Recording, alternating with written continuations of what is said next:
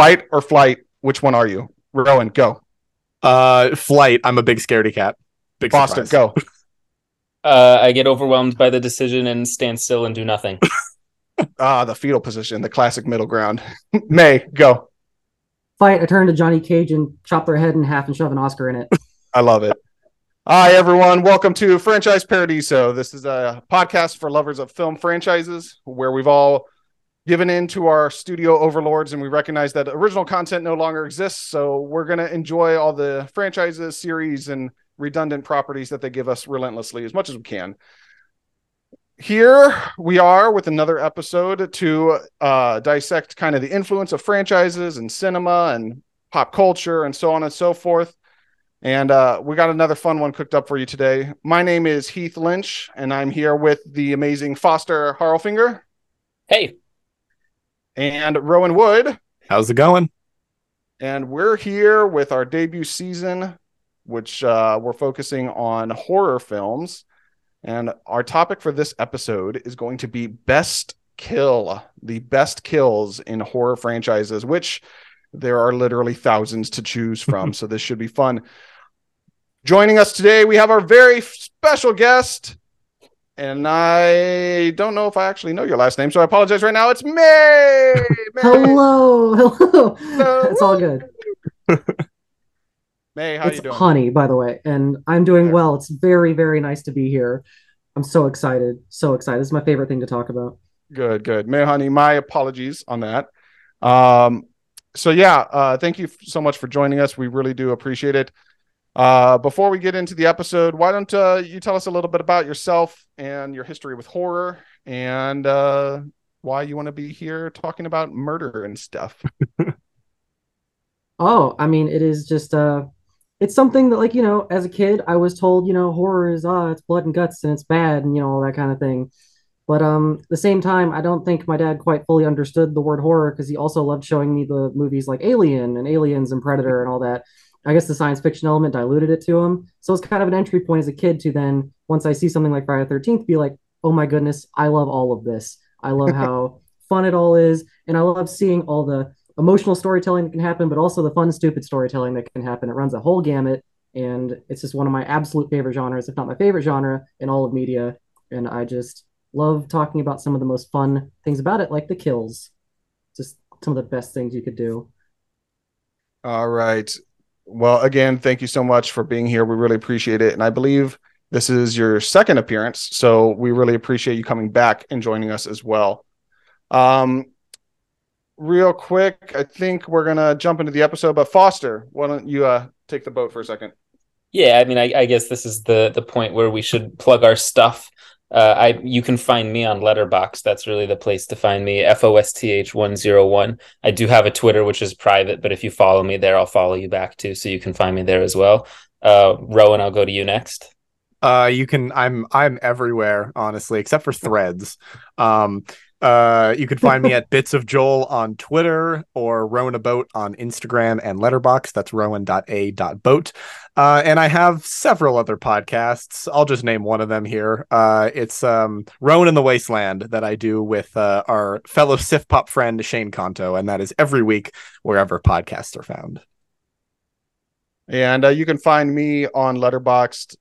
That is primarily where I word dump all of my unnecessary thoughts about film. But if you're interested in them whatsoever, you can find me there at the One Heath Bar or search Heath Lynch. Either one should be able to find me. What about you, May? Where can people find you at? Yeah, primarily Letterboxd at May Ellen. It's just May and then ELLEN. And I mean, I don't like using a lot of social medias. Twitter or now X made me not have great mental health. Oh, I forgot about it. It's X now. Gross. It's Twitter. Yeah. It was Twitter forever. and posts and X and all that. Ugh. Yep.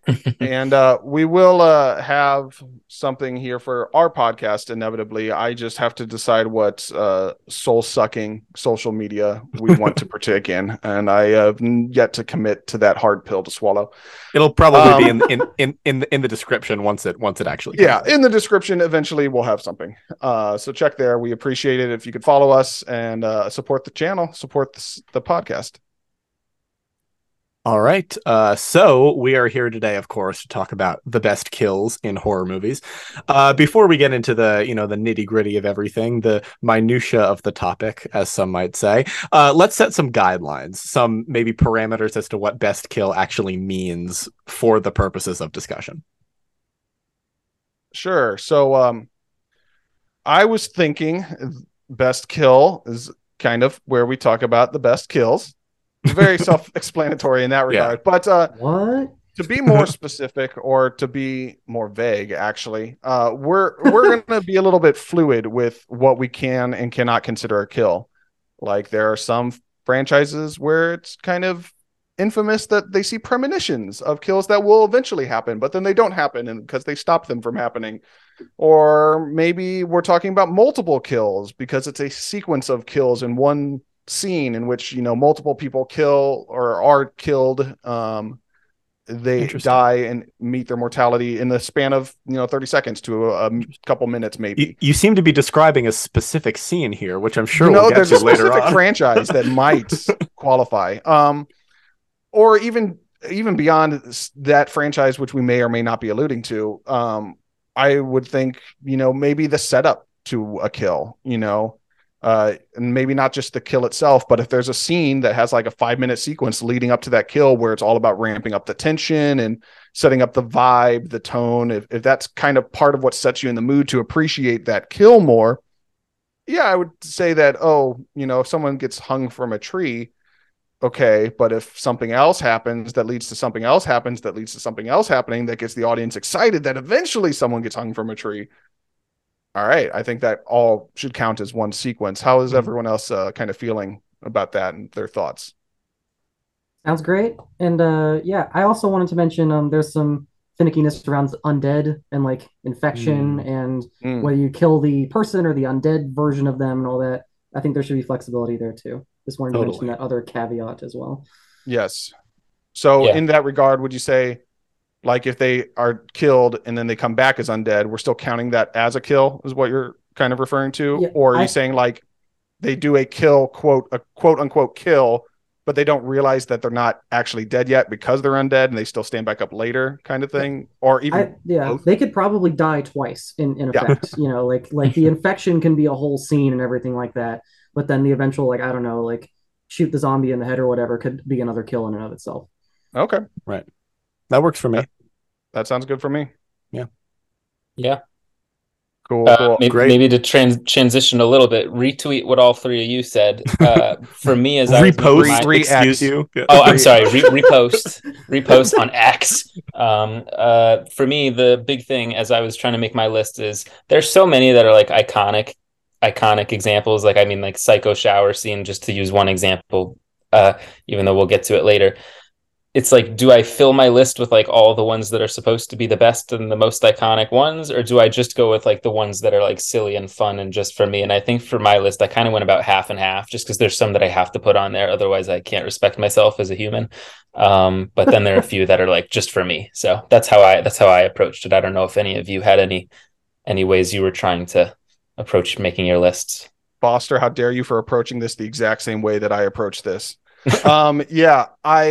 So when we do get to the final countdown to our top 10 at the end of the episode, and we start to collaborate on how that should look like, I very much was in the same vein where I maybe put in a few spice picks, these are Heath's personal favorites, but for the most part, I was like, there's a reason some of these are a classic, and there's a reason some of these have been replicated or impersonated or honored in other films, and it'd be a shame to not mention them. So for the legacy of some of these or their reputation or impact on film and the genre, yeah, I absolutely also have some that I'm like, no, these are too important to not have on my list. So I would imagine that all of us kind of probably are in the same vibe on that. And I was a little different, actually. I only did a classic one, which there are quite a few. I'd say a few that are like considered those classics, but I only did it if like it would have made it regardless. I tried to like actually take most of them in a vacuum. Like, which ones do I think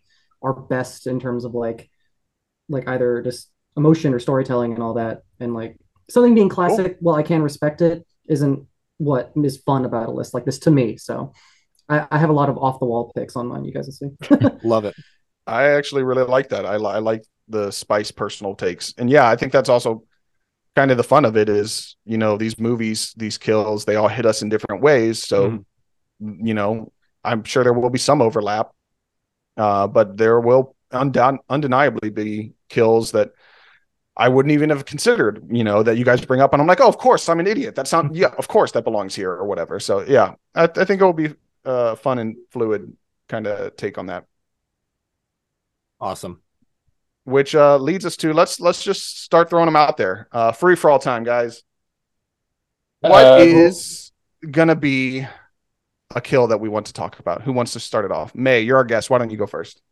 All right, cool. Well, then I'm going to start with a kill that I feel like nobody else here has seen, probably, unless everybody. Has anyone here seen all the Leprechaun films? Not all of them, no. Okay, I have seen every single one of them and own all of them on Blu-ray. I am not ashamed. Whoa, nice, cool. And there was one in the 8th film, Leprechaun Returns, which has the best kills in the entire franchise. I will stand by that. And there's a moment where a guy named Andy is standing at the bottom of this house, and there's a solar panel at the top of this house. The Leprechaun, with his magic, unscrews the screws. The solar panel comes down and splits him vertically in half. And there's an overhead shot as you see both of the front half and the back half of his body fall down and all the gooey gooey insides in there. And it is one of my absolute favorites of all time because it's silly, it's funny, and it ties into the plot in a certain way, and it's just really, really good. Which Leprechaun is this? Leprechaun Returns, the 8th one. It came out as a Sci-Fi Channel original film. Ooh. It does not feel like it, though, I would like to mention. Interesting. And if you've seen Psycho Goreman or The Void, it's the same director as those as well. Is that in the original run? Because then they do a reboot, and then they went back to the original timeline or something? Well, yeah, okay. There's Leprechaun, and then it started with like Leprechaun 2 through Back to the Hood are basically like one after the other, even though he dies in all of them, and it's just they just don't acknowledge it. Leprechaun Origins is just completely different, has nothing to do with any of the other ones, including its lore. That's the one with the wrestler, right, from WWE? Yes, precisely. Hornswoggle. And then Leprechaun Returns was the like Halloween 2018 of it, where it's literally following that exact first one and is directly following that continuity of the first one. So it's a new timeline. Yes, it is, yeah. Okay. Even though continuity has never been a thing with these, so it hypothetically could exist in all of them. There's like a popular theory that every single Leprechaun is a different being. So it's all right. So what are we calling that one? I'm making a list as we go here. What are we calling that kill? The solar panel bifurcation. Love it. I love that just for the name of it. Yeah. I thought a little bit hard about this at 4:30 at night last night. So I love it. All right, who else has got one? I'll go. I mean, I'll just go with. Should I just start with my favorite? Yeah, let's throw them out there. Let's get it going. I made my own list, and my number one. Maybe we can talk about others from this franchise too, but from the Nightmare on Elm Street franchise, for all the great ones like in the original, my favorite one is the marionette kill from Dream Warriors. That one, yes, that is my number one of any franchise. I think it's rad. I think it's super creative. The effects are awesome. The shots of the ligaments coming out of his arms and his feet, puppeteering him around like a puppet. It's just like so a marionette, cool. Maybe, perchance. And the way you see his little like stumbling in the hallway when he's sleepwalking, because of course it's in the dream and the nurse can only see him without the strings. It's awesome. I just love everything about it. The vibe, the hospital, awesome. That's my number one. That was definitely on my top 10, so I'm glad we were talking about that one. Cool. I have another Nightmare on Elm Street kill as well. Not okay, because I do too. Okay, cool. I have Tina's death from the first one, the classic. That's on mine too. The ceiling. Yep. Yeah.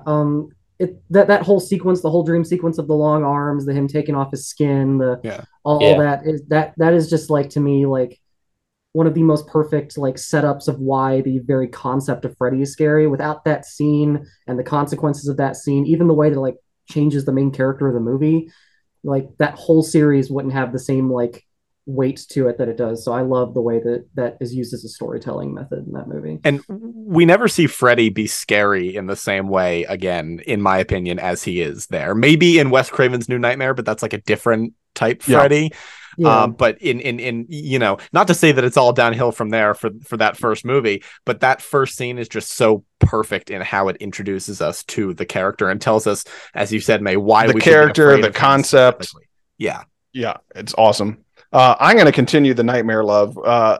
Same movie, different verse. We're going to talk about Johnny Depp's blood geyser coming out of the bed. Woo! Yes, Woo! That is sick. So a special shout out. A special shout out to the Tina death on the ceiling and this one, how they used great practical effects to pull this off. With the Tina thing, they literally strapped a cameraman with a harness into the corner of the room, and they literally built a set of a room, and they just started rotating the set so that Tina was always on the ground, but the cameraman was always stationary, so it looks like she's rolling onto the ceiling. Same kind of trick with this one, where they built a room and then glued everything to the floor, rotated it so that everything's on the ceiling, so the blood just dumps through the bed and pools up, which is on the ground, but again, looks like it's on the ceiling. So great stuff there. I know that if they made this today, Hollywood would be like, let's use CGI. And God, I miss practical shots like this. But yeah, that blood geyser is just awesome. It is just seeing him get pulled into the bed. You can like see the horror in his eyes, like the draining of his life, and then just whoosh. It's amazing. Agreed. Yeah. Any other Elm Streets?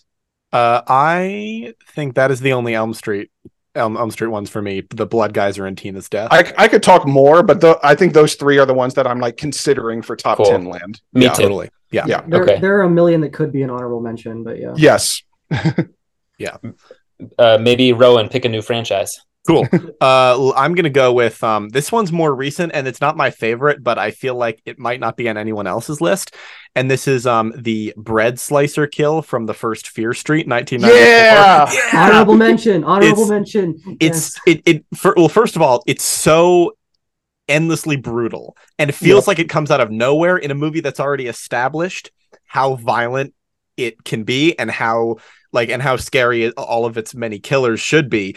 And it's a character that we know and care about, which I feel like we can't say for certainly not all of the ones that we have on our list, but some of them are, at least on my list, are kind of nothing characters that are there for the kill or for some sort of establishment. This is a character that we've gotten to know throughout the course of the movie, and so her death impacts us a whole lot more than it might have if we didn't even know her name.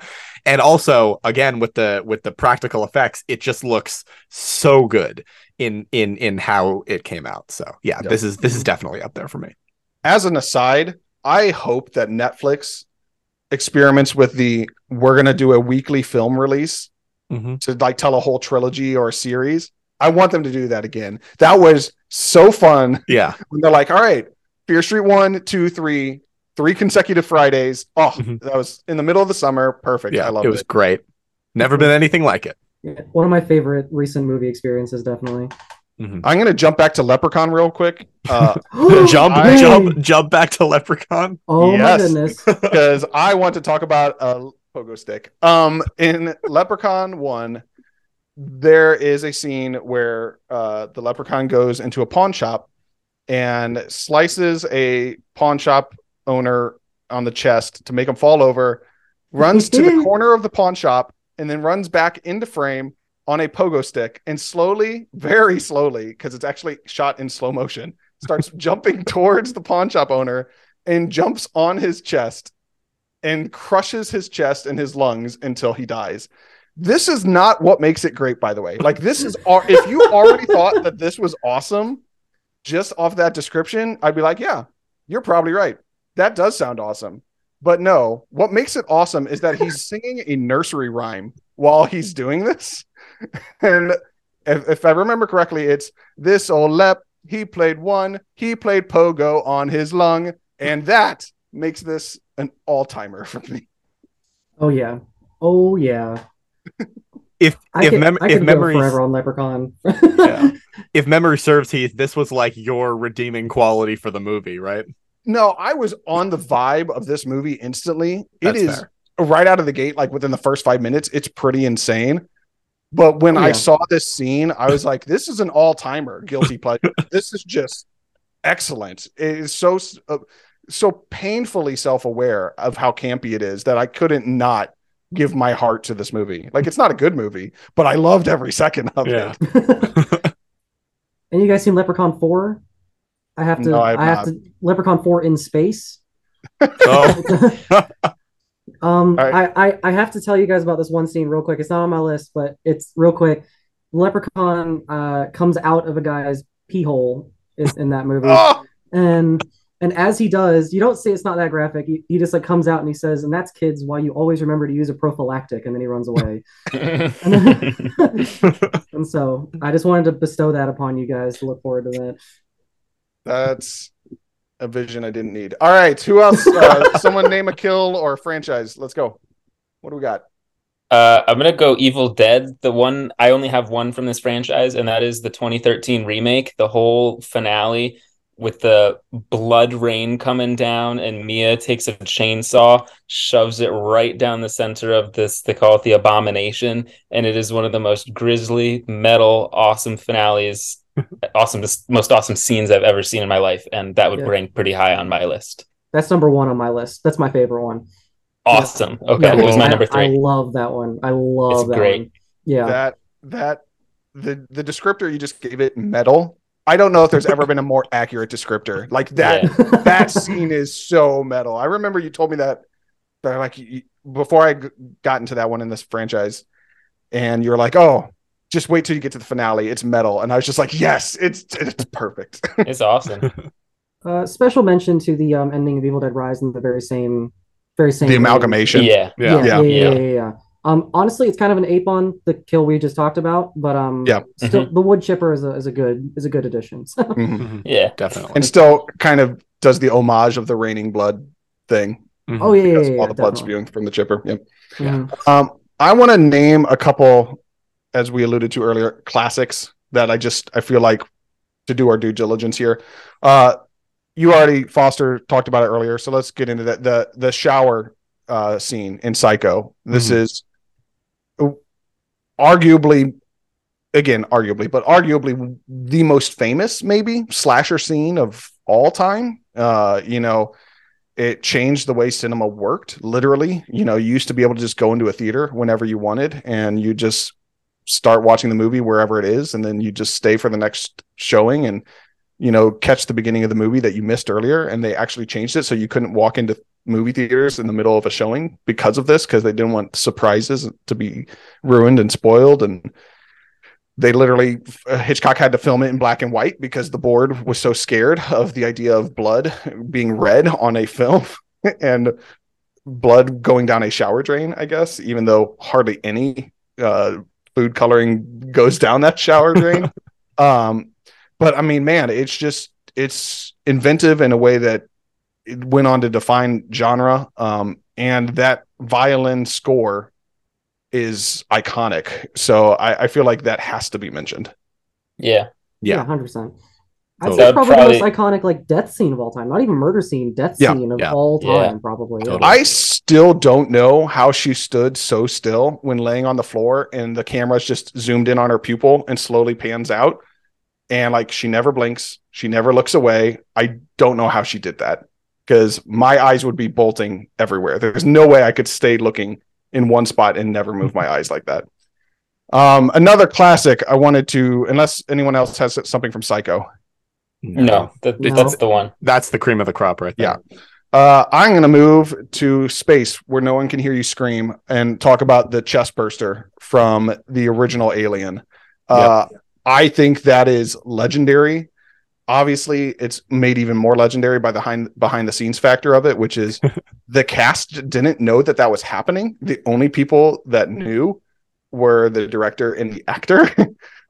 And so that's John Hurt and essentially Ridley Scott playing a prank on everyone. So all the reactions are genuine, and it just there's again, nowadays we all know what aliens are, how they work in their lore, but at the time, holy crap, I couldn't imagine seeing that in theaters in 1979, just being like, what is happening? Oh, like that would have been one of the most horrifying things, and it still holds up as just excellence to me.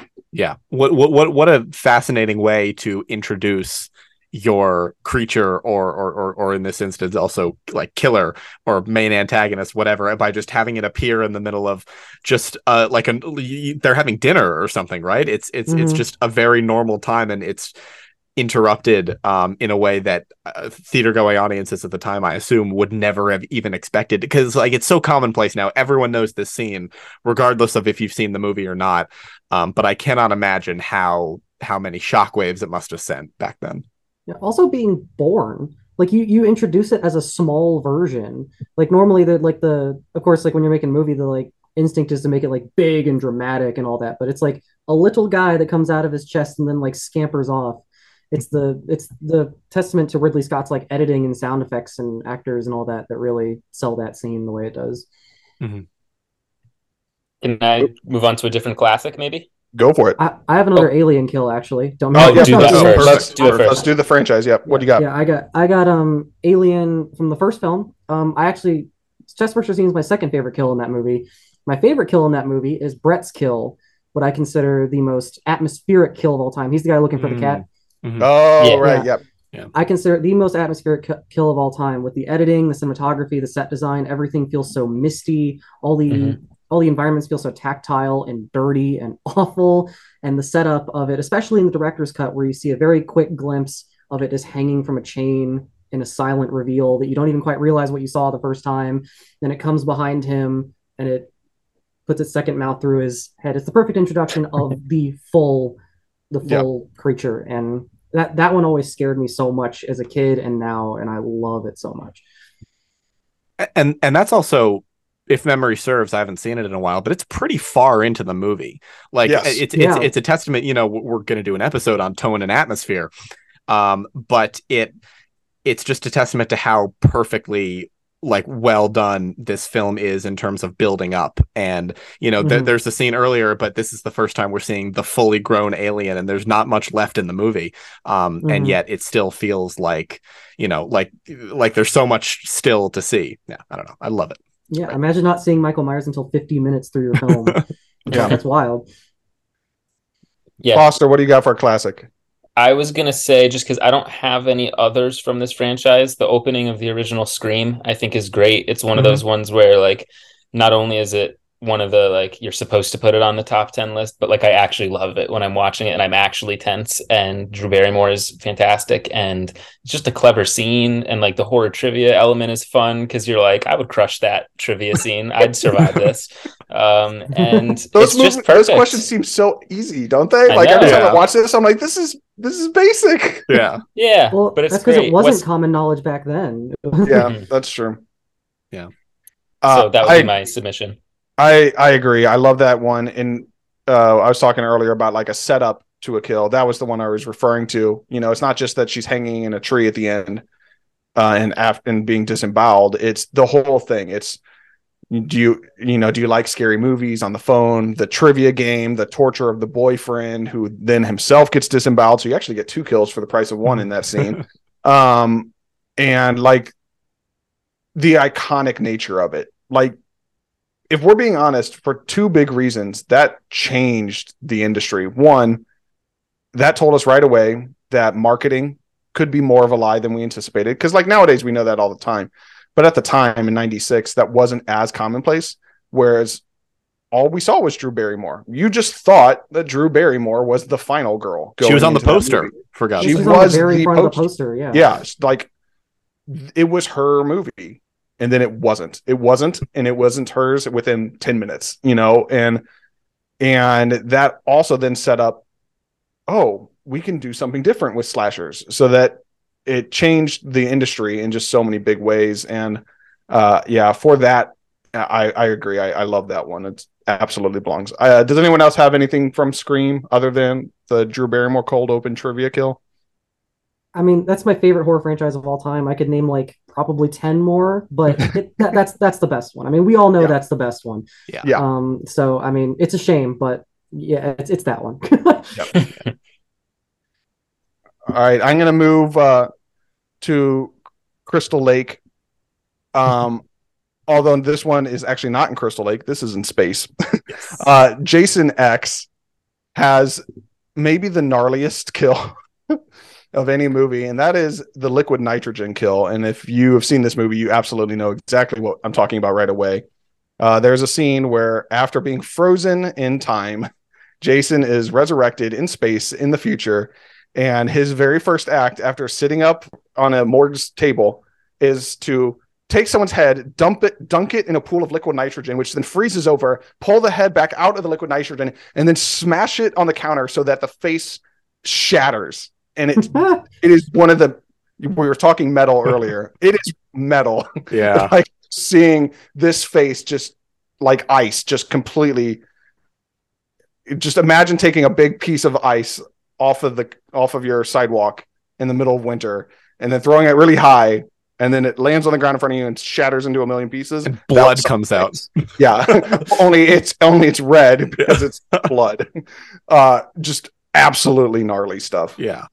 Yeah. This was near the top of my list too. It's just so unbelievably like it part of me feels weird calling such a gruesome murder awesome, but these movies are about the kills and at a certain point, of course. And this one, it is just from the start, definitely. Yeah. Okay. All right. That's fair. And this kill is just so awesome and so creative, and it kind of comes out of nowhere with how actually cool it is, because compared to the rest of the movie, this is the high point, at least for me. I know, like, this movie is campy as all hell. There is just so much fun the stuff. The video game kill is fun, though. I will say that. Yeah, agreed. But then this one is like not just in the movie, but in, as we're talking about, the pantheon of horror kills. This one is up there because it looks great, and it sounds great, and it has such a place in the story, despite, as I mentioned before, kind of coming out of nowhere in the best possible way. Mm-hmm. You gotta have Kane Hodder on here if we're talking about Jason too. Like, come on. Yeah. Yeah. Any other Friday the 13th kills?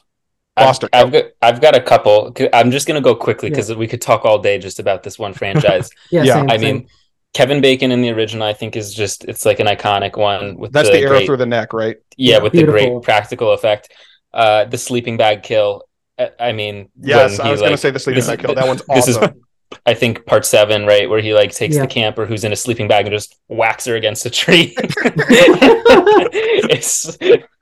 And then I love the one in Jason Takes Manhattan, which is the boxing fight with this one character who keeps punching Jason. Jason just stands there and takes it for about 2 minutes. It goes on forever, and then finally Jason takes one punch and it just knocks his head clean off. It's perfect, and then it falls into the dumpster.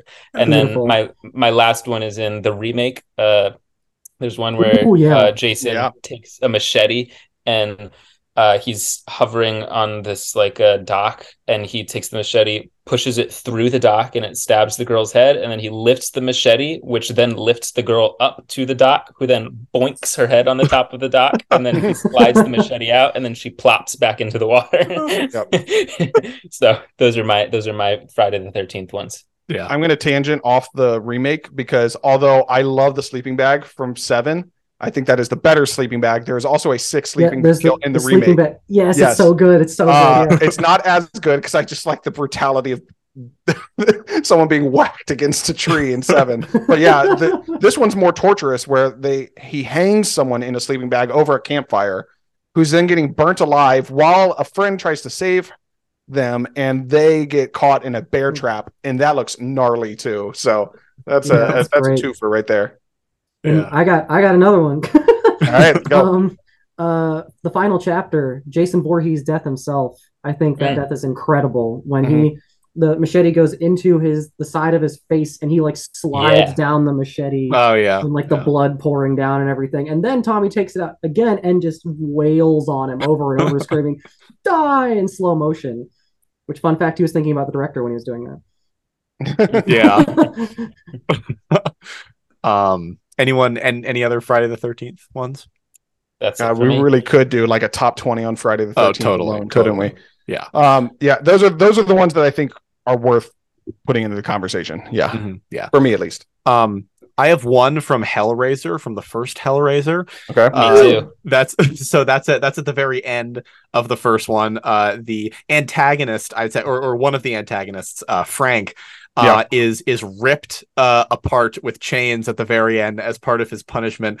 And not only does it have like an incredible narrative reason behind it, it looks gnarly, and It's crazy. it is just a testament to how absolutely incredible the practical effects of this movie are, and is just a great way to end the movie and feels so satisfying because you hate this guy onto the main characters. You hate him even more than the Cenobites, because the Cenobites are, they're quote unquote, they're like passing judgment, and this guy has actually done, has done terrible things to the main character and her family, and watching him just get killed again at the end is just so satisfying and a great way to end the conflict in the movie. Yeah, you also got to mention the Jesus wept right before it happens. He gets torn apart. Man, just also in terms of just like the thematic reasoning behind the whole thing, it's probably my narratively favorite like death of all time. Like a lot of these deaths, like, are more footnotes. This is like the narrative head of the entire film, like collapsing in on itself here, and it's one of my favorites too. It hit my number 2, that one. That's a good one. Anyone else from Hellraiser? I could do a million more. I've seen all those movies, but no. Whoa. Okay. That's an undertaking. Trying to limit it to things that we think could, because if we're talking like just the fun stuff, this could go for hours. All right. I'm going to switch to a franchise that is a franchise barely. They have 3 entries, but they're all remakes, but that's still 3. And that's The Thing, specifically the Carpenter 82, the defibrillator. That's on mine. It's on mine as well. That is just, we keep using the word gnarly, but man, it just applies. Seeing this chest cavity open up and this maw of teeth, and just I wish some movies got more credit for practical effects, especially in their time. What was accomplished in this movie is insane, and that defibrillator kill is just wicked to me. Mm-hmm. Yeah, my brother was watching this movie the other day, and I was downstairs watching with him when this happened, and I forgot how out of nowhere it comes. Like there's the paranoia aspect, but it just, you never expect it to happen at that particular point, and yet it does, and it's just horrifying because, not that the doctor character is one that I care too much about, but just like he said, it's gnarly and gross, and the practical effects are just peak here. Yeah, especially after the sound design as well, the wriggling tentacles and like the roaring as it like all like mounts up. That's some scary stuff, man. Like this is one of the only few kill scenes that I'm thinking of that we mentioned where the kill isn't the climax and the big emotional height of the scene. Because like it just builds after that moment. That's like the start of the tension, is like builds, and they're all like threatened by it, and it's really cool. Yep. Yeah. And the scene too going on with the spider head, I think, is pretty awesome. Yeah. That's like the highlight of the scene for me. Mm-hmm. Yeah. I have the opening of It. The 2017 version, the sewer drain. So I read the book before I saw the movie back in 2017. I can't believe I read that giant book in 3 weeks at that age, but I just remember being terrified reading the scene in the book and just thinking about how they could possibly bring it to life in a way that would be as scary and as emotionally effective, and this movie did it incredibly well. You get to know the character of Georgie even within this scene, and you get a sense of who he is, and it's just a gut punch. It's coming, of course, but it's still a gut punch when he does die.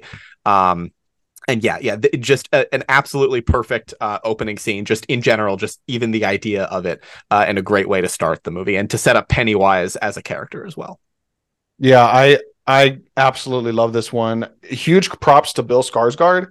I genuinely think that's one of the best casting choices that's ever happened in the history of film, let alone in the past like decade or just in horror as a genre. Mm-hmm. And what he's able to pull off in that movie and in that scene is haunting. That the practical thing that he does with his eyes, where he can get one eye to look straight forward and the other eye lazily flies off to the side. For those who don't know, I'm sure you guys do, but it's a fun story to tell, which is Bill Hader, when they were doing the sequel, went up to Bill Skarsgård and was like, "Oh, that's cool that they made your eyes do that in the first movie. That's a cool effect." And he's like, "That's not an effect. I can just do that." And he did it to Bill Hader, and it scared the shit out of Hader so much that he ran away from Bill Skarsgård on the set of the film. So just like the little things like that just add to that scene, to that character. And yeah, and we talk about, May, you were talking about like emotional or story impactful deaths, like the killing of Georgie. I don't know if there's many bigger than that, because that literally sets off their whole journey. That sets off Bill's depression, what keeps the losers together, so much of it. And so, yeah, that scene is big to me. 100%. Yeah. Yeah. Couldn't be a better example, honestly. Yeah. Does anyone else have any other franchises, kills, movies? Yeah. I have two more on my list. Two more. I have a few more as well. Me too. All right. Well, I'll start with probably what any of us will consider the most brutal here. Terrifier 2. I got Allie's bedroom kill on this one. I guess if any of you seen that, you knew that one was coming. I've only seen the behind the scenes, but that's enough for me. Yeah, it's a little much, and that's why I love it. And I shit you guys not, I have probably seen Terrifier 2 like 4 or 5 times now, and it's like every time I get to that scene, I'm wowed not only at the brutality of it and how much they go, but there's a lot of like storytelling in that scene and characterization of Art the Clown. Like a lot of what makes Art so effective is like that they subvert it, and that's one of my favorite moments in that entire movie when you think he's done, he walks out the door and she's crawling to the phone to the main character, and he just comes back in with bleach and salt and rubs it in her wound and pours it on her, and it's just like, that's not even flashy for us. That's just for him. And it's just awful. And it's just one of the most like, I don't know, like indulgent kills that we can think of. And I love it for that. I truly love it for that. It's a family movie. He's just a silly Billy. Yeah. He's a clown. What are you guys talking about? All clowns are nice, as we've established. Yeah. I don't know if you've seen it, Heath and Rowan, but I think absolutely, like, this belongs on the top 10 whenever we make it together, if we can even do it with just two of us. It is like one of the greatest displays of practical effects ever. It is the single most brutal I think I could even come up with. It's wild, and it is so mean-spirited too. Like, they keep flashing to pictures of the person who's being killed while she's like smiling and happy, and then cut to him like ripping off her scalp, cut to happy smiling photo, then he takes salt and like smushes it. It's horrible. I also wanted to mention from the first Terrifier, there's a pretty nasty one where there's a woman who's like hanging upside down, and he might cut her in half down the middle. Genitalia first. Yikes. It's intense. I think I'm okay never watching the Terrifier movies. I have seen a clip of this specific kill from the second one that you guys are talking about, and I wholehearted agree that it deserves a place on the list. Yeah, it is. All right. It's emotionally effective too. Like, go ahead, Foster. Go. Oh yeah, I was gonna maybe transition us to a new franchise if that's okay. Yep. Halloween. I love the Halloween movies, and I think the first Halloween movie is one of the best movies ever made.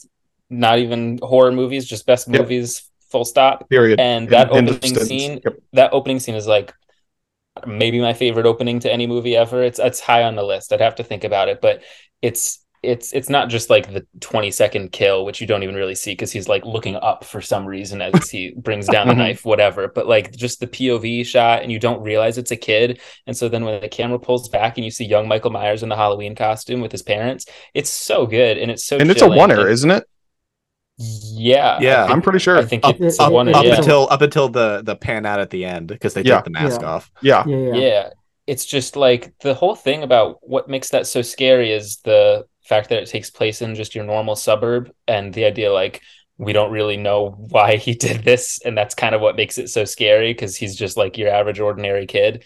So we would imagine if we had seen him on the street, but like it's just so great, and it's like I just love it. So it's number 2 on my list, honestly. Yeah.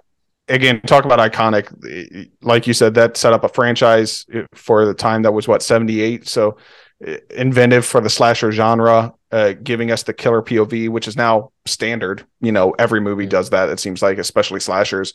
But that was really one of the first to highlight it in such a way, giving us such that dramatic opening. Like you said, it brings the terror because this could be anyone. This could be you. It could happen in your house. You don't know who's out there watching or why they're doing what they're doing. And that's the true terror of Halloween and Michael Myers is the everyman of it. This is just regular suburbia. You could all die. And yeah, I agree. That one's great. Staying on Halloween, this one's not nearly as big and probably doesn't have a chance at the top 10, but I at least wanted to shout it out. And that's the original stabbing and pinning to the wall, which is, I think the first one, killing Bob, chokehold picks him up because Michael's so damn tall and just stabs him right through and pins him to the wall. Not remotely possible, but I don't care. It looks wicked. And that's gone on to be a trademark Myers kill. I mean, even in, the new remake trilogy or sequel remake trilogy, whatever. I don't even know how to phrase that. Yeah. They did it again there as well. I mean, they do that kill all the time. And I think that's worth mentioning. Yeah, I have absolutely one more Halloween one, which is Michael versus the firefighters in Halloween Kills. Yeah. Ooh, yeah. That's brutal. Kind of fun. Terminator Miles, yeah. Michael? Michael Morales. Yeah, Michael Morales, precisely. I want to shout out the 2 kills from the first Jaws. I think everyone knows what I'm going to talk about, and that is the opening sequence, which works so well without you having to see really anything that's happening. It is all in the dark, and it is still incredibly effective. And the aftermath is pretty gross too, at least what you see of it. And then there's from the opposite side of the movie, the end, when Quint is eaten. What a way to. This isn't even, this is just about where the climax comes to a head. Well, it's not where it comes to a head, but it's where it starts, I'd say. And it is just absolutely brutal, especially because you just spend what feels like an eternity getting to know Quint and Brody and what's the other one, Hooper, getting to know them and have them actually form a bond, and to have one of them just ripped away so violently is just so after we just came to understand him too. Exactly. He was the third wheel that we didn't get because you're with Brody and Hooper for so long, and then it's like, oh, we finally get this Quint guy, we understand him, and he actually might be the most interesting one of all three of them that you want to follow more, and then just ripped away from you. Yeah. It's also long. It's long. His screaming and that chaos. It is brutal. It's drawn out. Still brutal. Yeah. But yeah, the cold open, Skinny Dippers, and the Bruce eats Quint. Those were both mentionables for me as well. Good calls. Yeah. I want to give a quick shout real quick to the Sentinel Ball kill from Phantasm. That's a fantastic kill with great sound design. I don't know if any of you guys have seen that, but it's great. I don't know this one. Tell us about it. How do I describe Phantasm in words? It's they go into a funeral home of either fantasy or Lovecraftian or science fiction origins. I don't really know. And there is a weird, literal floating, perfectly chrome round ball that hits a guy straight in the head.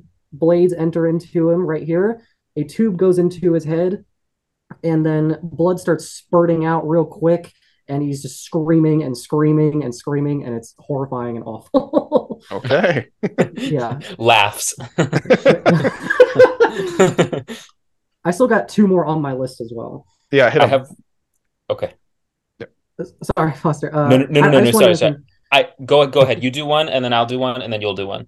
All right. I wanted to mention Saw because the Saw films let's knock Saw out. Go for it. I unfortunately am not going to mention one from the first film. There are plenty. You think Saw and you think Reverse Bear Trap. She doesn't die at the end of that. No. And you think of the razor wire or anything like that. Those are cool, but they're not full scenes. We don't. Yeah. The Venus Eye Trap from the beginning of the second film. No, I hate it. I hate eye stuff. I hate when movies do eye stuff. Yeah. Why do they keep doing this? That is the exact response. What makes it so good. If anyone doesn't know, the guy wakes up. There's this contraption around him that basically, if time runs out, it closes around him, and there are spikes in it that will crush his skull and stab him through. It looks like there's going to be eye stuff in the new one as well. So I know. I saw the wary, and I'm just like, damn you guys. Yeah. And to get it off of him, he has to cut inside his eye to get the key embedded behind it. And that's it. Very simple. And he doesn't make it. I'll do my Saw. kind of like you said, an honorable mention, because yeah, there's a lot of stuff that doesn't actually end up as a kill. One of them for me is the used syringe needle pit in Saw 2. Yeah, exactly. That's the reaction. But no one dies there. She's thrown in. It's awful. I hate it. It makes me cringe. It's making me cringe just thinking about it. But again, she doesn't die. It is funny. We do actually get a reverse bear trap kill. But what was that? There was that in the final chapter. It's the final chapter, and it's not nearly as satisfying. Great. Yeah. Even though it's supposed to be. It's supposed to be super satisfying. It's supposed to be the big climax, and I just couldn't because care the less, character really. sucks, man. Yeah, she true. sucks. Yeah. So the one I'm going to give it to is the one that actively made me quit watching this franchise for a long time. So this is in Saw 3, and you probably know where I'm going with this. This is the crucifix bone splinter twisting kill. Yeah. That was so gnarly and gruesome for me. Because I was a late bloomer to horror. And so I just started watching horror when that came out. And I couldn't handle it. And I didn't watch another horror movie and Saw movie for years. And I was like, no, I'm just not.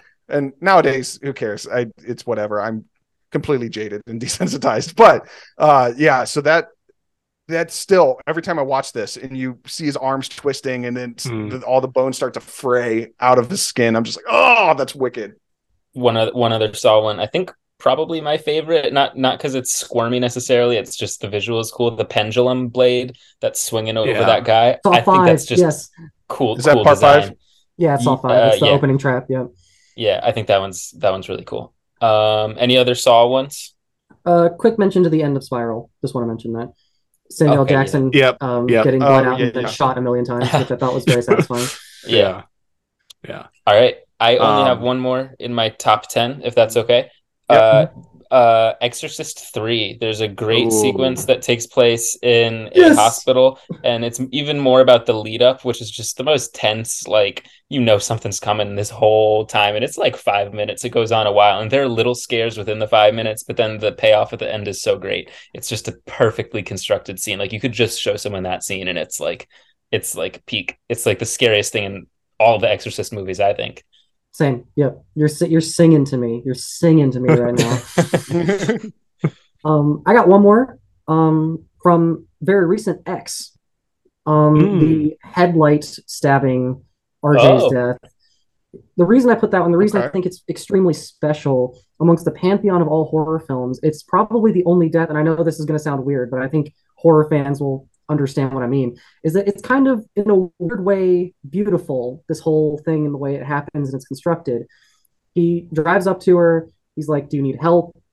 She advances on him. He rejects her because she's confused and is sad, and that's a lot of Pearl's character. A lot of stuff to go into there. But then she stabs him so much, it's basically a decapitation, which is already brutal and well done in and of itself. But the part that I love so much about it is the way that Don't Fear the Reaper fades out in the background. The light turns red, and she dances as if she feels young again. It's so good. And I just I think of that, and it makes me go like, wow, the storytelling, the emotion of horror films is so unique and interesting, and that's why it's my favorite genre. So I see that movie, and I'm reminded why I love it, and that's why it's so special to me. I can't wait for Maxine. I want that movie now. Oh my goodness, me too. I'm going to do one here. This might throw you guys a bit for a loop, but stay with me. We're going back to 1931. This one's on my list too. Sorry. Frankenstein. Yeah. Yes. Where Frankenstein's monster drowns Maria. Now, for contemporary standards, this is nothing. Like, this is everything we listed so far is so much more violent and extreme and provocative than this. But for the time, this wrecked people and gave chills. And it really, again, May, you were talking about like the emotionality, how important it is to a plot. It almost doesn't get more important than this one, because the drowning of Maria is what sets everything in motion, so that the town and everyone, they want to destroy the monster. They want to destroy Frankenstein. And it's heartbreaking to watch, because Frankenstein's monster doesn't want to do that. He doesn't know what he is, his own strength, and all these things. And I think we'd be remiss if we don't at least acknowledge that and I would love for them to remake a contemporary version of Frankenstein, because that'd just be so good. Yeah. This isn't on my list, but it is in my honorable mentions, just because I actually have nothing new to add. I echo everything that he said verbatim. I have one more on my list, and that is one that we have discussed not at length yet, but that is the highway premonition from Final Destination 2. They showed me this. Final Destinations. Yeah, they showed me this in Driver's Ed. I loved that they did, because it actually made me want to watch the movie. And me and my friends my friends and I were loving it, and we weren't like laughing loudly and like jeering at it, but we were just having the time of our lives watching it in Driver's Ed, because I just can't believe that, like, among the stories of horrible driving like mishaps that they've recorded and stuff like that, they show us this scene from this movie. And I guarantee you, nobody else in the class, aside from me and maybe like one or two others, knew what the premise of these movies were and knew the context at all. I just cannot imagine having been shown that is all real. That's awesome. Having been shown that with no context at all. But anyway, that's my history with this scene specifically. But wait, like, how old were you when this happened? What? At Driver's Ed? No. Well, I mean, I was 15, maybe. But yeah, yeah, I know. A room full of like 10-year-olds watching. They were showing us. They showed us. It was first grade. Yeah, they showed us worse clips than this. First day of school. Oh, what? All right. Yeah. It was. They really drilled into our heads how awful, the awful and terrible things that you could do with a car. But notwithstanding the fact that almost everything that happens in this scene is none of the driver's faults. Yep. It's literally like a Rube Goldberg that's Death's fault. Yeah, totally. So like, make sure not to have Death target you. Anyway, you pass the class. Exactly. I am going to stick on Final Destination, and we're going to skip all the way to the last one, 5. 5 is so underrated. Yeah. And the gymnastics routine. So, yes. The Final Destination movies had this habit of just becoming incredibly predictable, where it's just like, oh, we see exactly where this Rube Goldbergian death is going to go. But then towards the later movies, they started doing fake outs. And there's no better fake out than the gymnastics one, because this girl's doing a gymnastics routine on the balancing bar and all this stuff. And you can see there's an attack on the bar, and she's going to step on it and something bad's going to happen, but then she doesn't. And then something else is, and then it doesn't happen. And then when things do go wrong, it just blows your mind, because you're like, I was right, but it wasn't in the way I expected. And this girl does a flip off the uneven bars that completely, she goes full scorpion when she hits the ground and snaps her spine and body in half. And it is just, it is insane. So I would be hating myself if I didn't mention the gymnastics death in Final Destination 5. Hearing you talk about that, it's making me energized. Any other franchises? Any other kills? Any other Final Destinations? Real quick, just because like they have to be mentioned. The Omen has a great one. It's either a mirror or a window pane. Something. It's a window pane. The glass window. Window pane. Yeah, that's a great one. And then the other one, just because there's so many great ones in the Living Dead movies, I'm gonna just single out Day of the Dead. I think it's Greg Nicotero's character, Rhodes or something like that. Gets just pulled apart. Like literally, he's just lying on the floor and he just gets pulled apart by like 20 zombies, and his head pops off and everything. It's crazy. Like lots of great practical effects in those movies. So that's it. I am done. I've done all my honorable mentions, so I can rest with a clear mind now. Meg, how's your list and honorables? Do you have any more that you want to mention? I want to mention one that I think this isn't in my list, but it's in my honorables. Creepshow, if any of you guys have seen that. Yeah, there is a particularly satisfying death of Leslie Nielsen's character at the end after he water tortures somebody, and then the water torture zombies come back to life and murder him pretty awesomely. And that's an anthology film. Also Tom Savini. Definitely check that out if you're into the more kitsch side of R-rated horror. Nice. All right. And Rowan, do you have any more on your list, honorable mentions that we need to talk about? That is it for me. I have two more. I'm going to be quick. One is The Ring, the American remake, The Cold Open. You don't actually really get to see the kill itself, but it just does a lot of great stuff for establishing the lore, how the videotape sequence is going to work. And when they slide open that closet door and you just see her disfigured face, that is awesome. So I wanted to talk about that one real quick. And then as well, again, I don't think this has a chance of making it, but it's one of my personal favorites in recent years, and that's the Candyman 2021 remake, The Art Museum. Yeah. Where the art museum curator is trying to get freaky with, I think it was an intern, which already is creepy and weird. It's the intern. Yeah.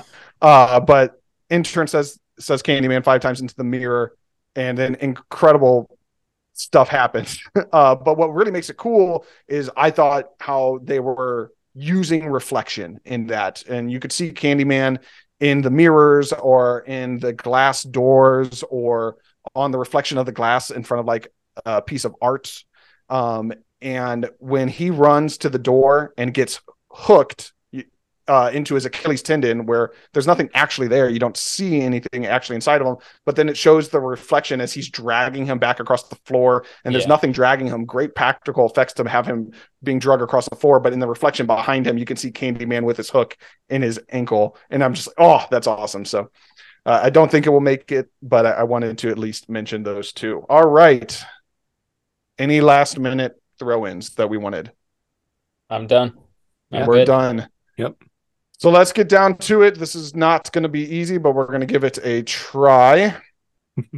We are going to try to put together our top 10 list of best kills that ever damn did happen in a horror franchise movie. I'm not going to list them all off because we were all part of the conversation, but I have them all in front of me in case I need to reference them or in case one of us has a question or something that we want to go back and reference. Let's start throwing out what are some ones that we think like definitively these have to be here. We'll worry about placements later. What are some of the ones that we're like, yep, this needs to be here? Foster, I heard. Can we just go around and say maybe what all our number ones were? Sure, let's do that. Okay, mine was Marionette Kill from Dream Warriors, Nightmare 3. Okay. Mine was Liquid Nitrogen from Jason X. Nice. Okay, I think we're all on board with putting that on the list. Yeah, totally. Yeah, definitely. May, what was your number one? The Chainsaw Death finale from the Evil Dead 2013. Put it on the list. Do it. My number one was the chest burster from Alien. Cool. Nice. You hard not to put that one on. That's there, my right? number two. Yeah. Okay. Cool. Let's go to number twos. I had the shower scene from Psycho. That's up there for me as well. I had Frank Cotton, Jesus Wept from Hellraiser. Okay. I had Halloween opening. Okay. And I had the chest burster. And you had the chest burster. Okay. So We gotta put chest burster on there then, yeah. Chest burster is locked. All right. Anyone else that we want to mention real quick? Gotta put the Casey Becker intro from Scream on there, right? That's just gonna say the same thing. Yep. Yeah. That was my number 4. I'm definitely there for that one. Yep. Yeah. All right. Drew Barrymore cold open trivia kill. Boom. What else are we thinking?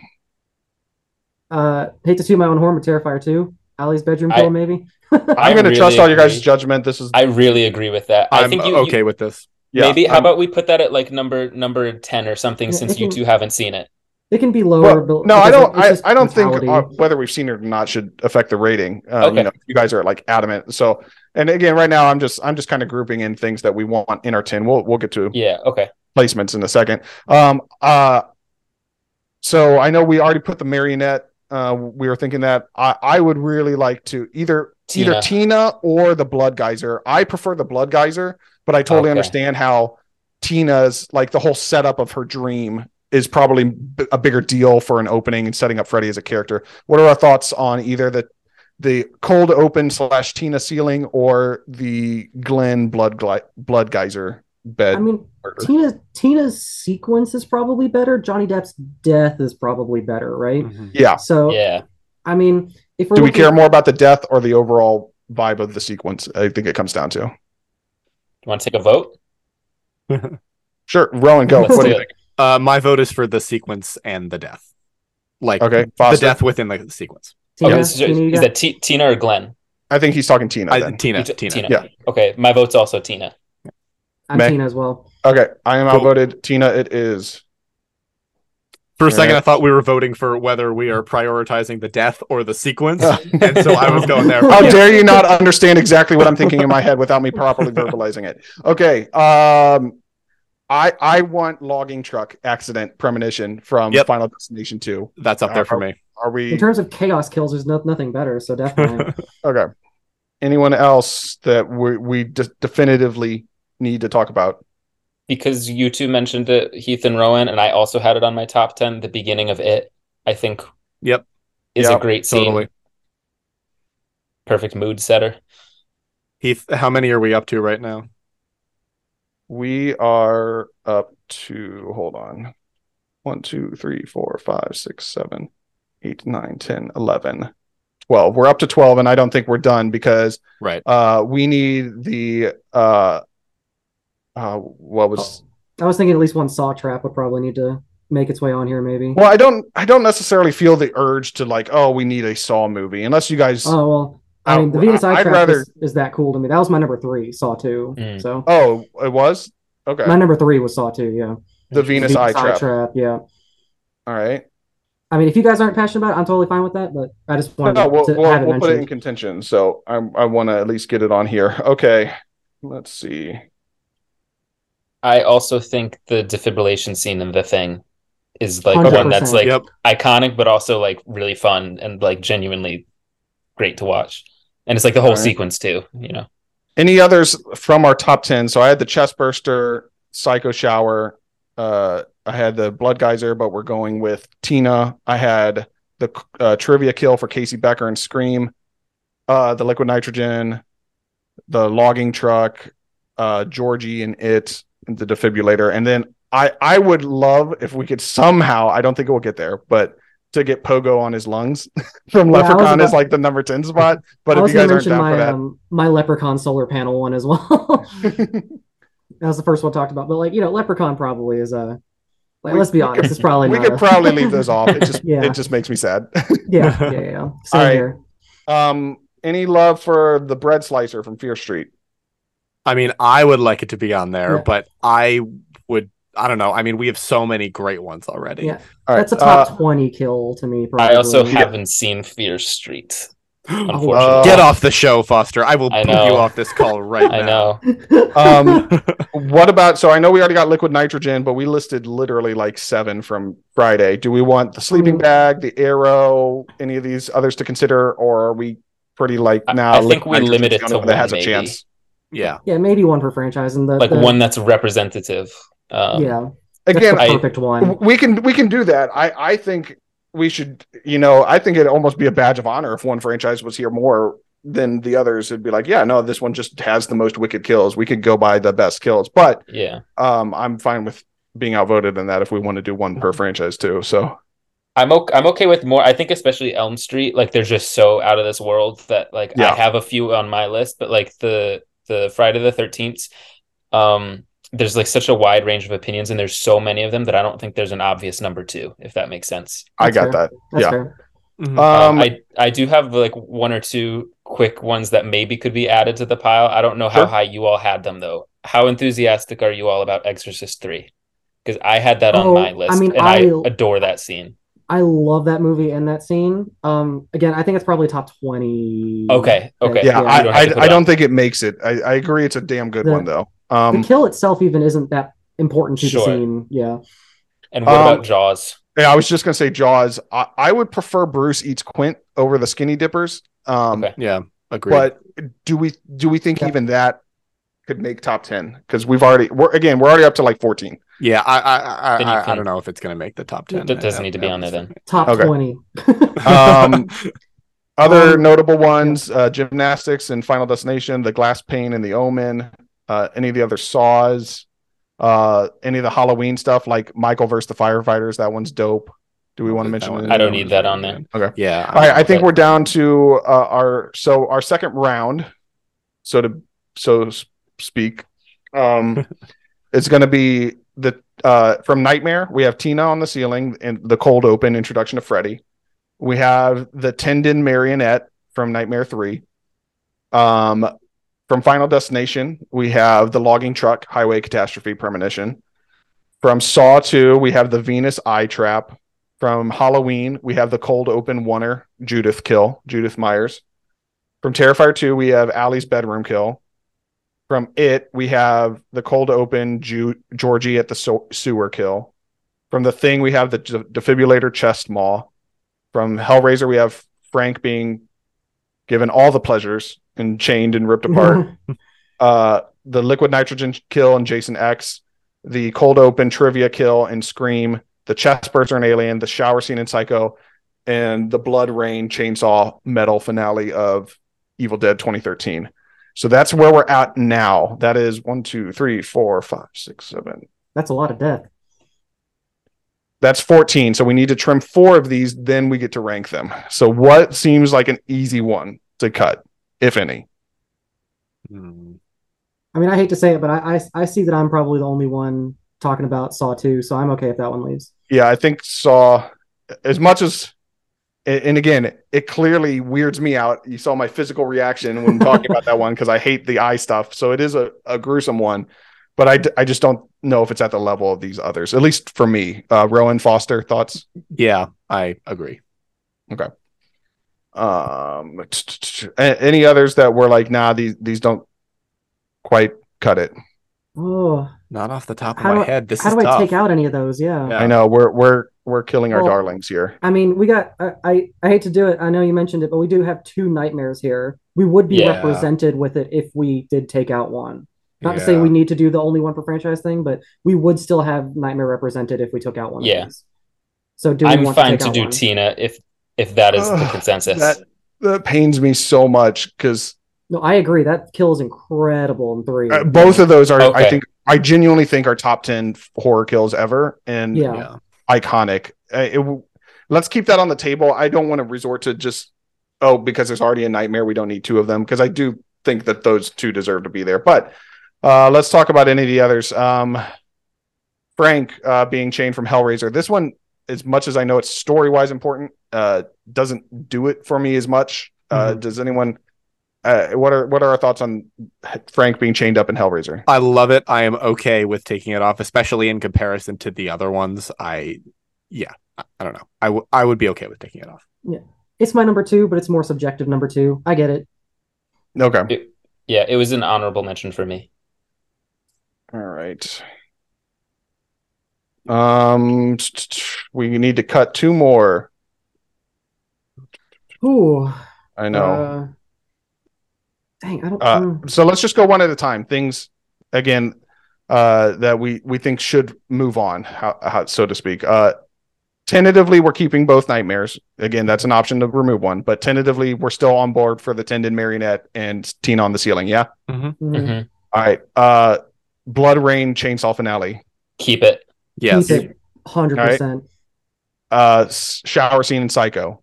Like that seems guaranteed to me. That's a classic, but I mean, I'm not even a big fan of that movie. That's my least favorite Hitchcock movie I've seen. Interesting.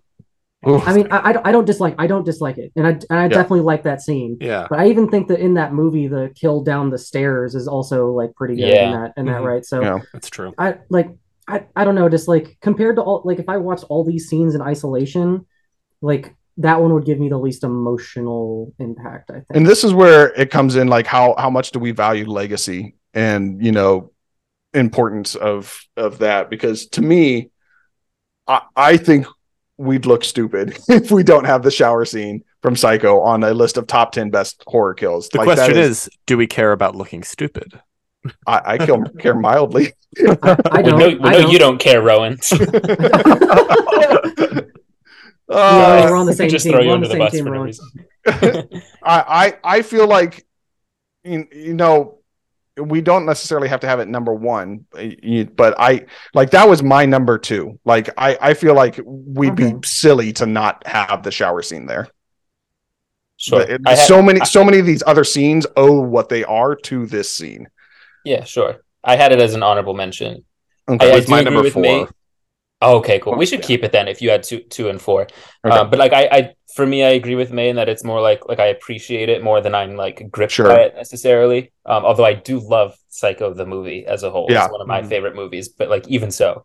So we can keep it on, but maybe we'll like push it around like the Yeah. 8, 9, 10 slot. That's okay. Okay. Alien Chestburster. That This was was- hard to argue, right? Yeah. This was my number one. Yeah. Okay, I'm gonna yeah. fight My for number this one two. literally harder than anything. So, Can't uh, argue with that. yeah, Scream, Yikes. Scream, Drew Barrymore. I want If to this- keep that. I would if like to this keep isn't this on the one. list, then I would die. Then we inside. would definitely look stupid, and we don't Yes. want to look stupid as We discuss. we've established we're not going to look stupid. Yes. I'm really, really concerned about looking stupid on this podcast. Liquid Nitrogen. Yes, We should keep it. Yes, we have Because How to. we can all you had it, not? right? We have to. Yeah. Yeah. Okay. The Thing, Defibrillator, Chest Maw. Oh, there are too many good ones, guys. I know this. Okay. We're Yeah. literally going to have to. I'm gonna devil's it's gonna- advocate for a second for this one. Okay. The kill isn't the best part of this scene. Yeah. I don't think Yeah. That's a the good point. kill I is agree. the arms being and then he falls, and the scene. Yeah. What's so cool about that is what happens after that. That's So the reason. scene might be better than the kill, because if someone gets their arms ripped off and they fall in a movie, that wouldn't probably make it. What makes this scene is it coming out of his chest and the design of the creature Yeah. and all that. right. So Yeah, Okay. I would be okay with cutting this one. I agree. It is I- like it doesn't come to mind when you think best kill necessarily. Okay. I have argued the Thing is the quote unquote best horror movie ever made. So when I tell you I'm in pain talking against it, but I just think that in this case, it's probably not the best to be on this list. God, that hurts. But I think you guys might be right. Like Yeah. it's like it is awesome, but it's not what makes the scene. If that makes sense. Agreed. Damn you, May. You're right. Oh, why are we using logic and reason? Okay. Georgie. It. I love How that high one. did we It's have not, It's that? not high for me. It didn't even make an honorable mention because I forgot it. Honestly, my bad. So But- it is my number 8. If It's it my would number make it, 7. if It's it, my if number it- 5. if it would make it, I would imagine it'd be towards the end of the list. But I Yeah. feel like in terms of emotion, I don't know if there's a better emotional kill than any of the other kills that we've talked about. to be fair, I think we talked about the Frankenstein one, right?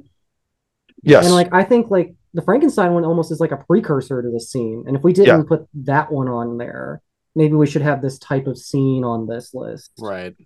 The reason why I didn't mention Frankenstein even further is because these do kind of hold the same Yeah. area, like the same emotionality, the same story purpose in many ways.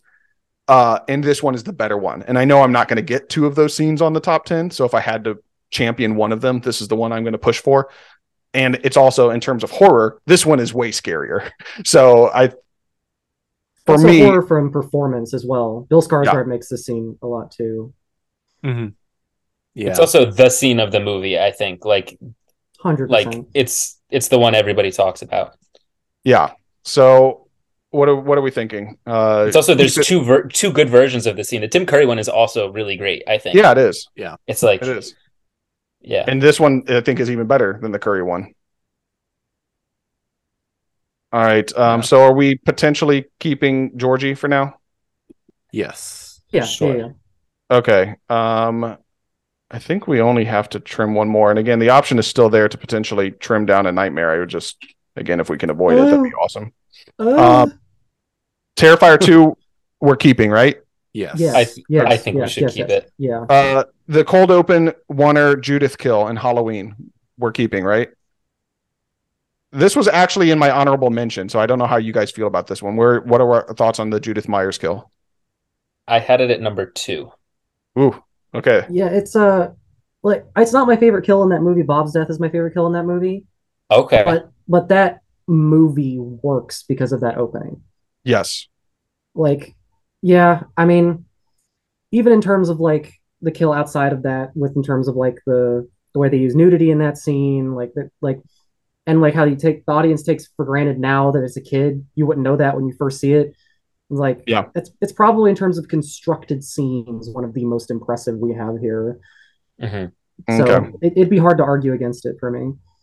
All right.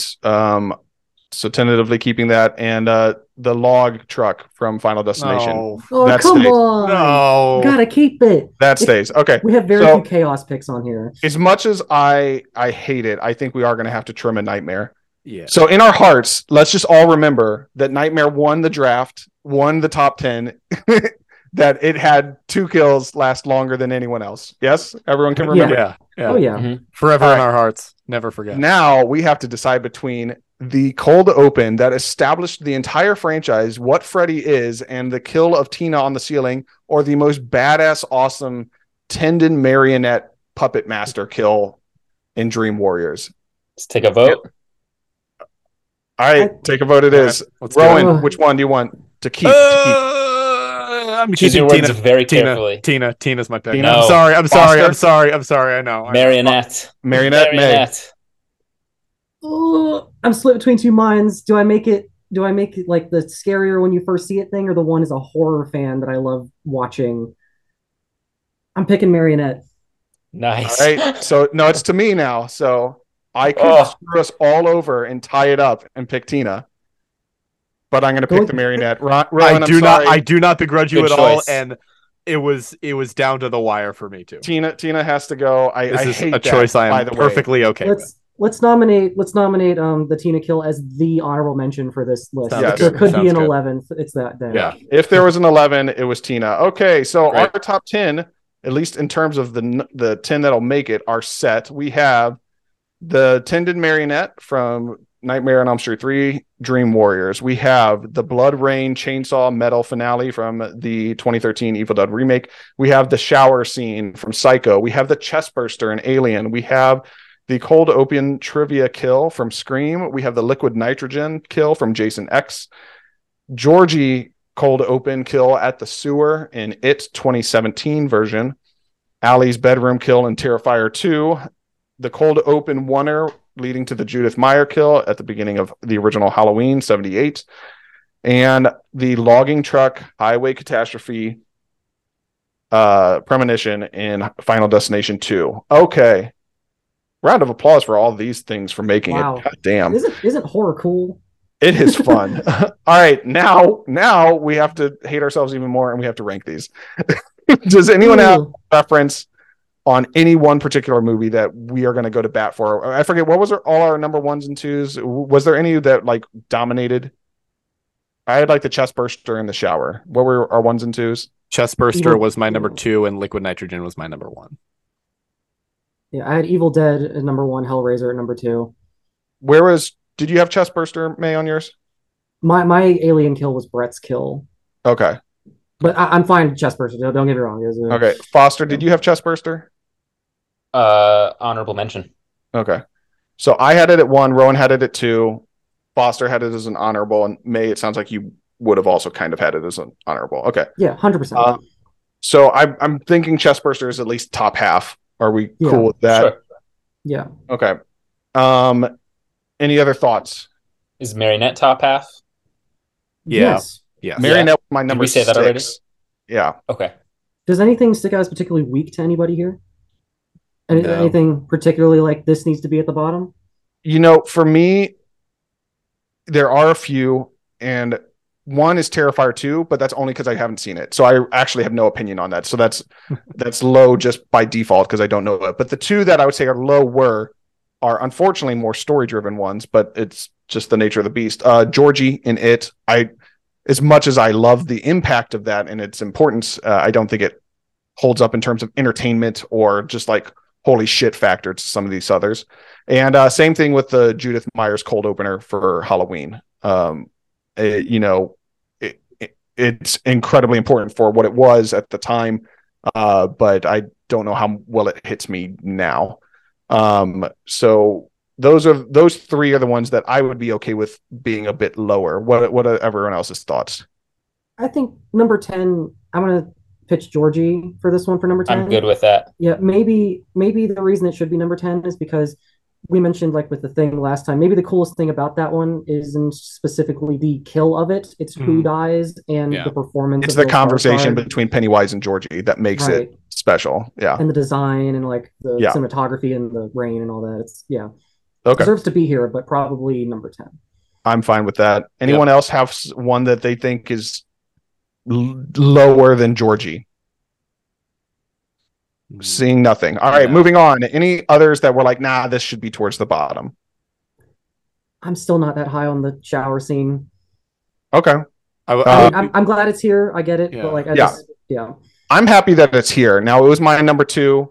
May has it off the list. Foster, Rowan, where are you on the shower scene? Let's see if we can find a spot for the shower scene. The shower scene was my number 4, but I would be fine with having it a little lower, especially with the amazing ones we have that could go above it. Okay, Foster. I had it as an honorable mention. So maybe we can tentatively put it at number 9, unless someone has one that they think should go lower. Does anyone have anything with what's left on the list that they think should be lower than the shower scene? I personally would prefer the Judith Myers kill to be lower, but I don't know where you guys had the Judith Myers kill on your ranking. I like the Judith Myers kill more, so I didn't have it on my ranking. I didn't have either of these on my ranking, so okay. Because I had Myers in my honorable mention, and Rowan didn't have it either, but we both had the shower scene mid to high. You can do shower scene at number 8 and Judith Myers at number 9. How does that sound? I'd be cool with that if you guys are. Yeah. Okay, good. Yeah. All right. We're making progress. Holy crap. All right. What else do we got? So still left in the tank, logging truck, Allie's bedroom. Again, I'm going to need your guys' guidance on that one. It's the only one I haven't seen. The Tendon Marionette, Blood Rain finale, Drew Barrymore, Liquid Nitrogen, and we know that the Chest Burster is going to be high, probably top 5, but we don't know where in that top 5. I think this is a good place for Allie. Me too. Probably, that's number 7. That's good. Yeah. Because this one, what makes it so special is the spectacle it provides of this specific type of thing. This is a movie for horror fans. Because if you're a normal person going in to watch this scene, this would be the worst scene of the movie, not the best scene of the movie. Gotcha. It would. Yeah. It is a giant, insane spectacle of a piece, and it's worthy of being on a list like this, especially because of just how crazy it is. But is it truly better in storytelling? It's a kind of a tertiary character. It doesn't involve much in the story beyond this is why this character isn't in the rest of the movie. So, that probably deserves to be right here. Yeah. I am very glad it's on the list, though. It's the practical effects in it, the makeup effects, I think are like some of the best I've ever seen of all time. It's so amazing. In terms of non-fantasy gore, it probably would be my favorite. All righty, so that's got its spot. Any other thoughts? Next, lowest, weakest, however you want to phrase it in your head. Ooh. I haven't seen it, but so this is the only one I haven't seen on this list. The Final Destination 2 logs. Is that like really incredible that it should be higher? To me, that is the epitome of a chaos kill. Like, it arguably is the greatest chaos kill in the history of film, where just you don't know what's going to happen, but people are going to die, and not just one, but a lot of people are going to die. And it is just one of those pushes you in the back of your seat. Holy crap, what is happening? Kind of moments. And so to me, that's pretty high, but I don't know how the rest of you feel about it. Thoughts? I mean, it's kind of like the energy that is captured in that Terrifier 2 kill on a highway. Yes. Like it is. Okay, cool. Like, that makes me understand Terrifier 2 kill a little bit more. It's just this tense ball of like, and it keeps happening and keeps happening and keeps getting worse and worse and worse. And that's what's so powerful about it. So it's hard to think it's better than any of the ones we have, though, is what I'm thinking. Can I propose a number 6? Like, what you want to propose it as 6? Yeah, I think probably. You have a different one I could propose as 6 if everyone else likes Final Destination 2. As much as I love this one, it lasts only about like 5 seconds, the Liquid Nitrogen kill, just because of how short it is.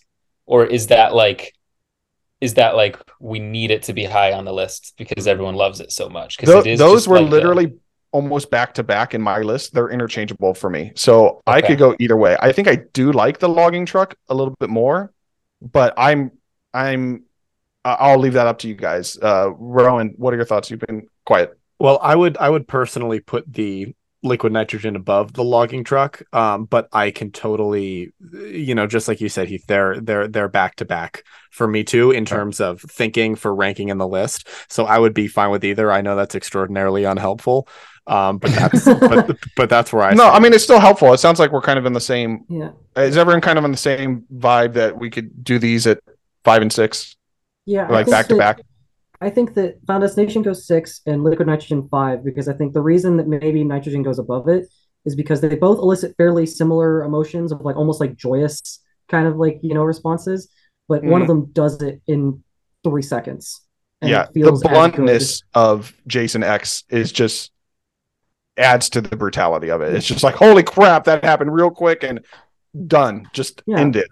It encapsulates the whole franchise too. It's silly, it's fun, and just has to be there, Mm-hmm. Yeah.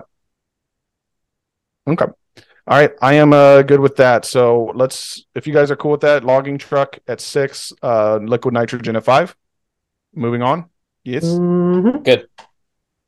I'm nervous. I'm looking at these 4. Oh no. All right. We have the Tendon Marionette, the Blood Rain finale, the Chest Burster, and the Cold Open Trivia Kill. Is that what I'm seeing? Yeah. All right. This sucks. Maybe do we want to go around and say what everyone would put at number 4? Yeah. Of those 4 left. Say them one more time. I'm having to internalize this real hard.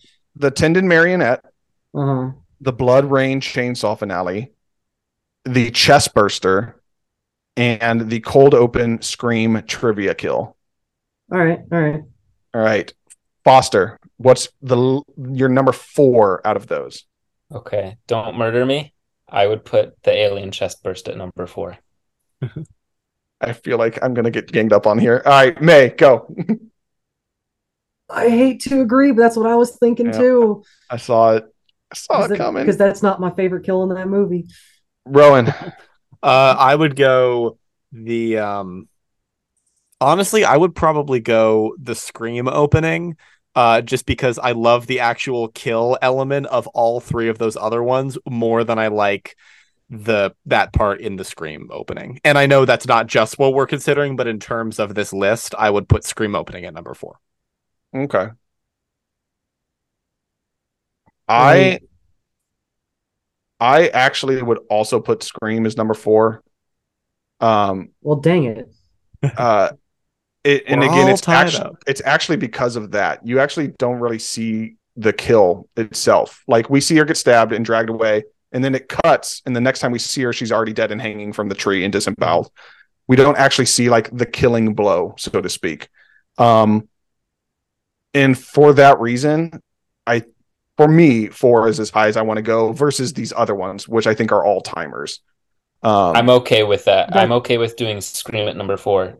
And then I would concede and put Chest Burster at 3 if Sure. you're cool with that. Yeah, I agree. That's a very good argument. Makes Great. sense. Okay. All right.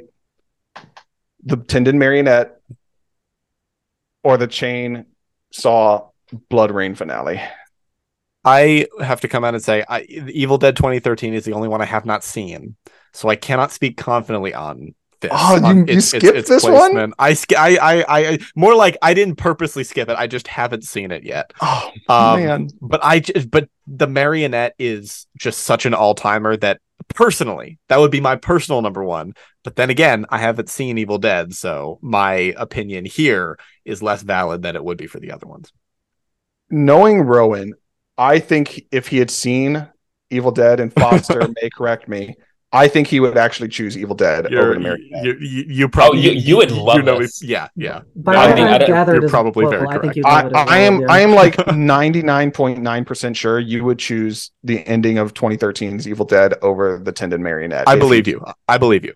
Foster, I think you do choose Evil Dead, right?